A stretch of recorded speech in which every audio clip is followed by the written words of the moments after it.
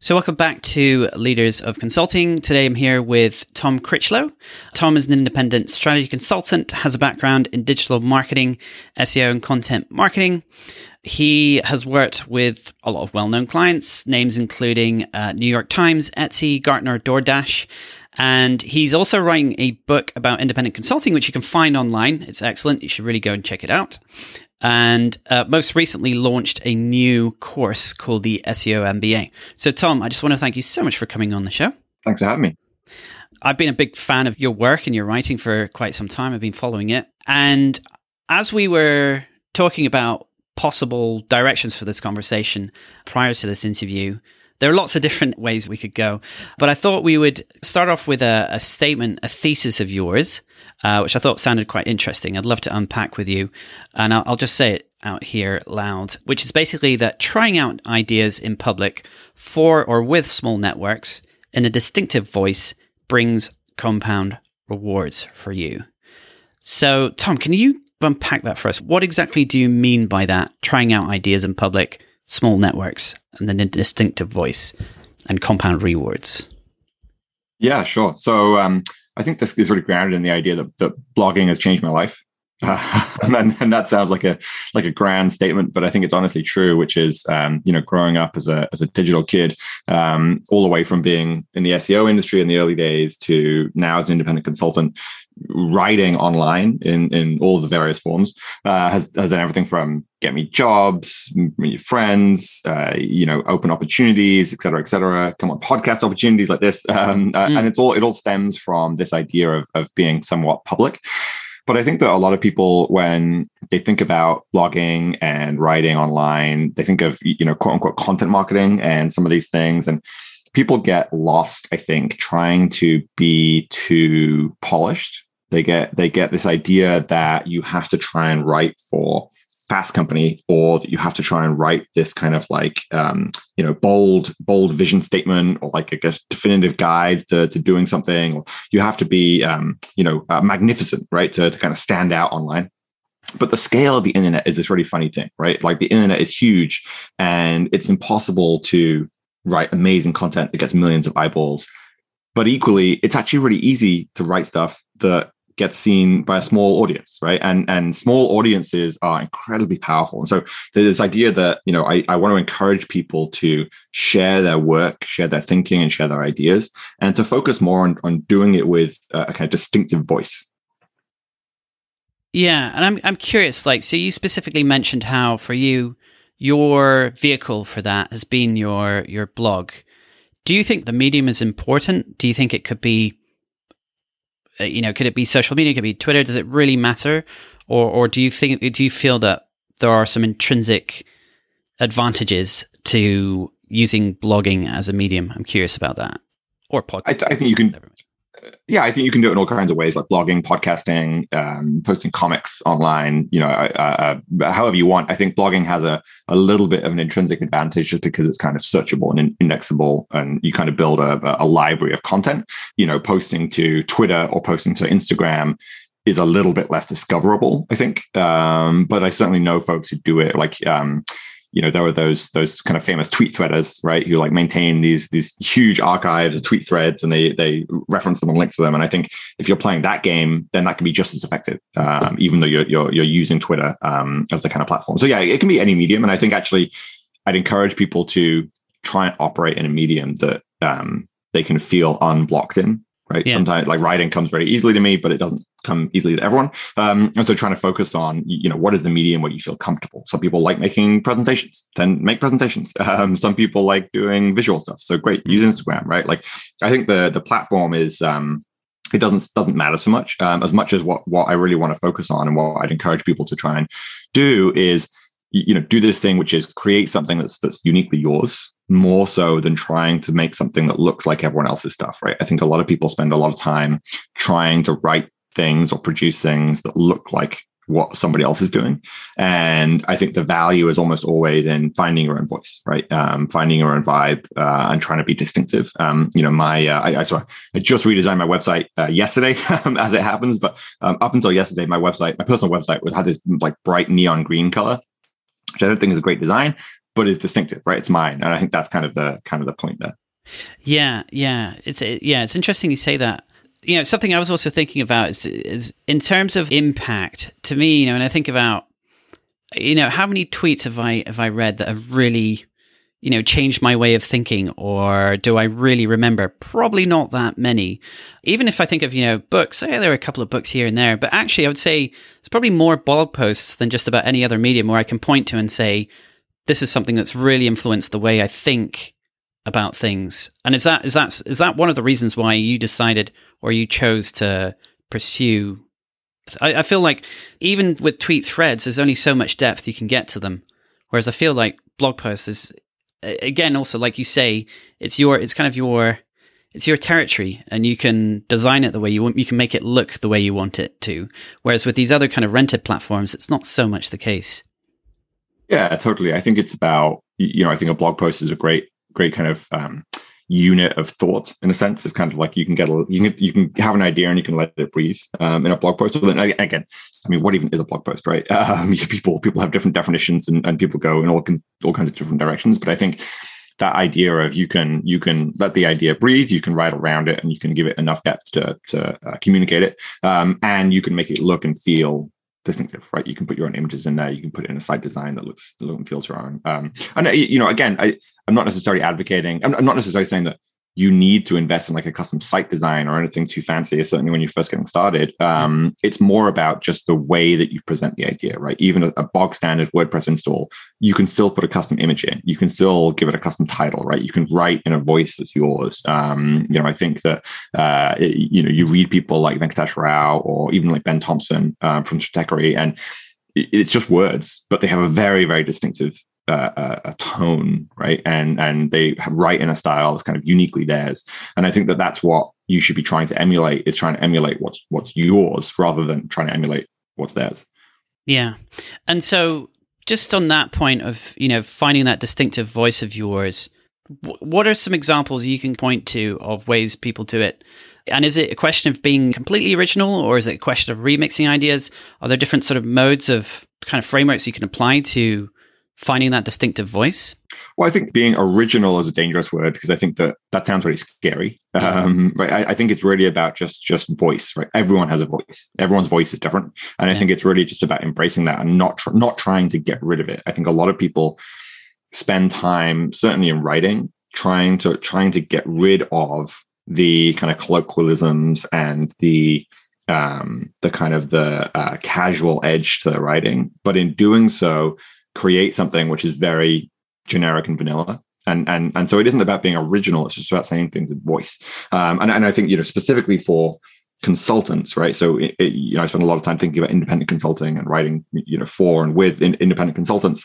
And I think one of the key ideas here is that senior clients are often hiring you because of your voice, right? Because of your opinion, right? So aside from the kind of hard skill set that you have, right, and the experience that you have, people want to build like a working relationship with the consultant. And so voice and vibe are actually really important things, right? This is not kind of like somehow like a nice to have. This is actually the whole of it, which is, clients will come and seek you out because they're like, oh, I like how that guy thinks, right? And because of that, you need to be exposing that voice to the world. And again, that can happen in all kinds of ways. It can be video, podcasts, et cetera, et cetera. But I find that the blogging is kind of the easiest and kind of like lowest barrier to entry. Yeah. One author that also comes to mind is, well, actually two authors. I don't know if you've ever come across the book called Thinking Fast and Slow. Yeah. Yeah. So, the author's named Daniel. I can't pronounce his second name, so I'm not even going to try. But he's, he's a Nobel Prize winner, and his work is amazing. I personally find his books a little hard to digest myself. But there's another writer who started off originally with a blog, a chap called David McCraney. And the blog is called "You Are Not So Smart." He basically takes a lot of those original ideas from Daniel and just re-explains them using different examples, describing them in much, what I feel is, much simpler terms, and in ways that are a lot more relatable. So that's, to me, just kind of an example of you don't need to, a lot of the time, a lot of thoughts and ideas are not necessarily, you're not going to be the first person in the world to have them, but it's just the way that you communicate them. Basically, like your point of view and the way you communicate that as well. Yeah, totally. Yeah, it comes back to that point that having original ideas is hard, but everyone has a voice, right? So we've spoken about trying out your ideas in public. Obviously you've used blogging as a vehicle for that, and the medium is just really dependent on your own preferences in a lot of cases. And we've spoken about distinctive voices. What about small networks? I'm curious, can you tell us a little bit more about what you mean in terms of small networks?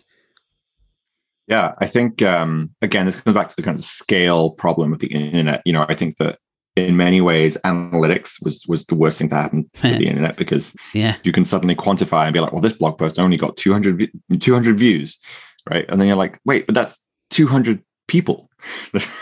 Like 200 people is a lot of people, right? If I'm on stage at a conference, there might not be 200 people in the room now, and obviously people's attention and intention is very different. But my point is that sometimes I've written things that have had very, very small audiences and led to transformative things, right? Whether it's friendships, introductions, building my network, clients, speaking engagements for conferences or podcasts, and that can come from a thing which got a few hundred visitors or a few thousand visitors. And I think that the point of small networks is that you can still cultivate them, you can do them with intention, and nobody needs millions of page views, right? Unless you're really trying to monetize your content in a very deliberate, specific way. I think most people would be better served getting rid of analytics and measuring things like, how many email conversations did I have off the back of this blog post? Or, how many people did I send this to? I have like a little bit of an audience, right? Like I have a bit of a Twitter following and an email list and so on and so forth. But every time I write a blog post, I still manually email it to a handful of people. Right. And I'll be like, hey, I know that we've had a conversation about this in the past and I thought this was relevant, just letting you know. Or, hey, following up on that conversation you and I had a few months ago, I wrote up some thoughts, thought you might be interested, or whatever it might be. Right. Like, and it isn't like cold emailing necessarily to be like spamming people, but it's really just about, it's using the kind of the artifact, which is the blog post or the podcast or whatever it is that you're producing, as the connective tissue to start a conversation with somebody, rather than imagining that the blog post is the thing, right? Like I'll write a blog post and like, yes, it stands on its own, but it's the introductions and it's the conversations, it's the things that happen in the network because of the blog post, which are important, right?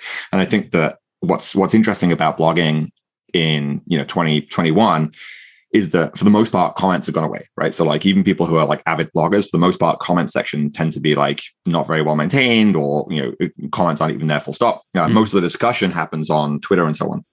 But the problem with that is that you don't see those conversations happening, right? So you see somebody writing a blog post, you think the blog post is the important bit. You don't see all the conversations happening on the back end, right? So somebody sees me writing a blog post and they think, oh, I should do that. But I'm there sat in Gmail, you're having these lengthy conversations with people that are invisible, right? You have no idea that that's happening if you're just looking at the blog post. And so I think, again, it's about trying to recognize that what we're after here is connection and dialogue and humans, right? We're not chasing abstract page views and analytics metrics.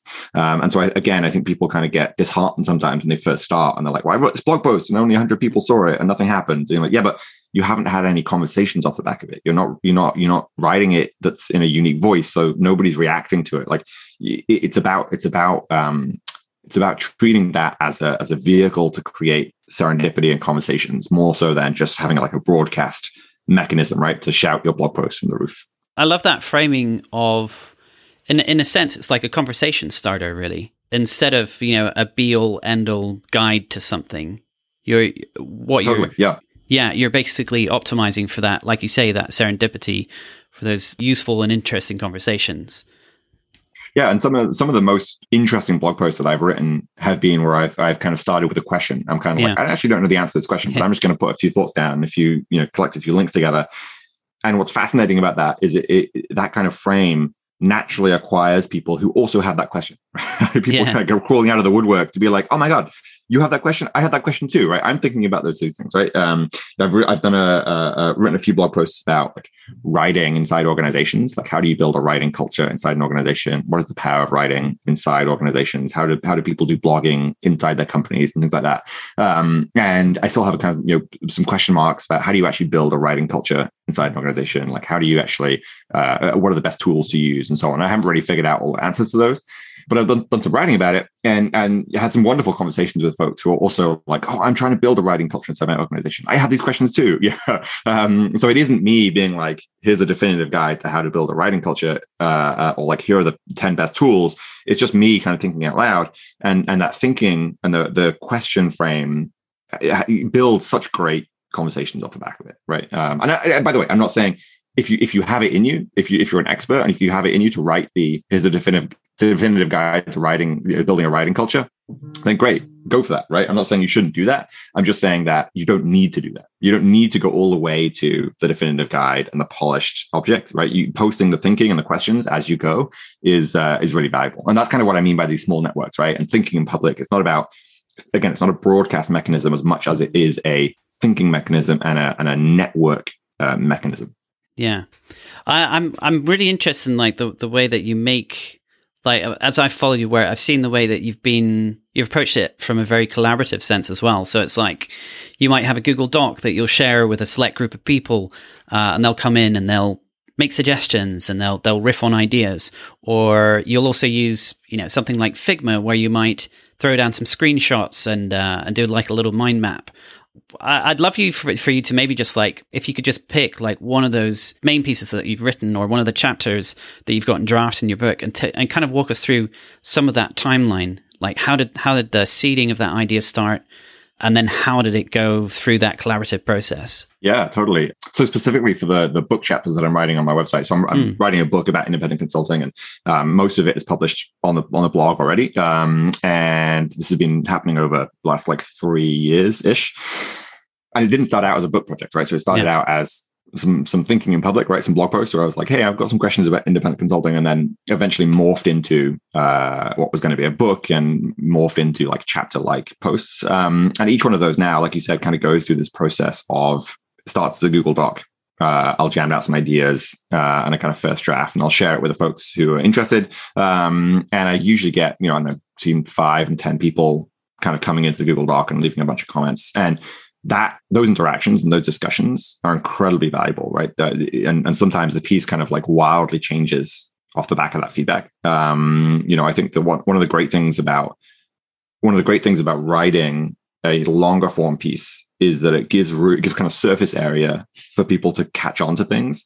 So sometimes I think the point of this piece is a certain idea, and people will come in and be like, no, this one little bit in the middle, that's the goal, that's the real insight. I'm like, oh, okay, I can flip this piece around to kind of lead with that piece first and then expand on it later. So I wrote a series called Yes and, which is kind of a chapter for the book, all about kind of like improv thinking and what I call the kind of the theater of work, right? So this idea that the performance of work is just as important as the work itself, and how do you act on the kind of stage of the office environment as an independent consultant in particular, right? So how do you come into a kind of a theater, a play that's kind of mid scene as a consultant and enter stage left, and actually how do you conduct yourself and how do you compose yourself? And it started out as a single post. So I was like, oh, I've got an idea here. And based on the kind of comments and the discussion that happened off the back of it, it ended up being a 5-part series. So I kind of really expanded it and went to town on it and really explored those ideas. And some of the later posts, so the first post was about the theater of work.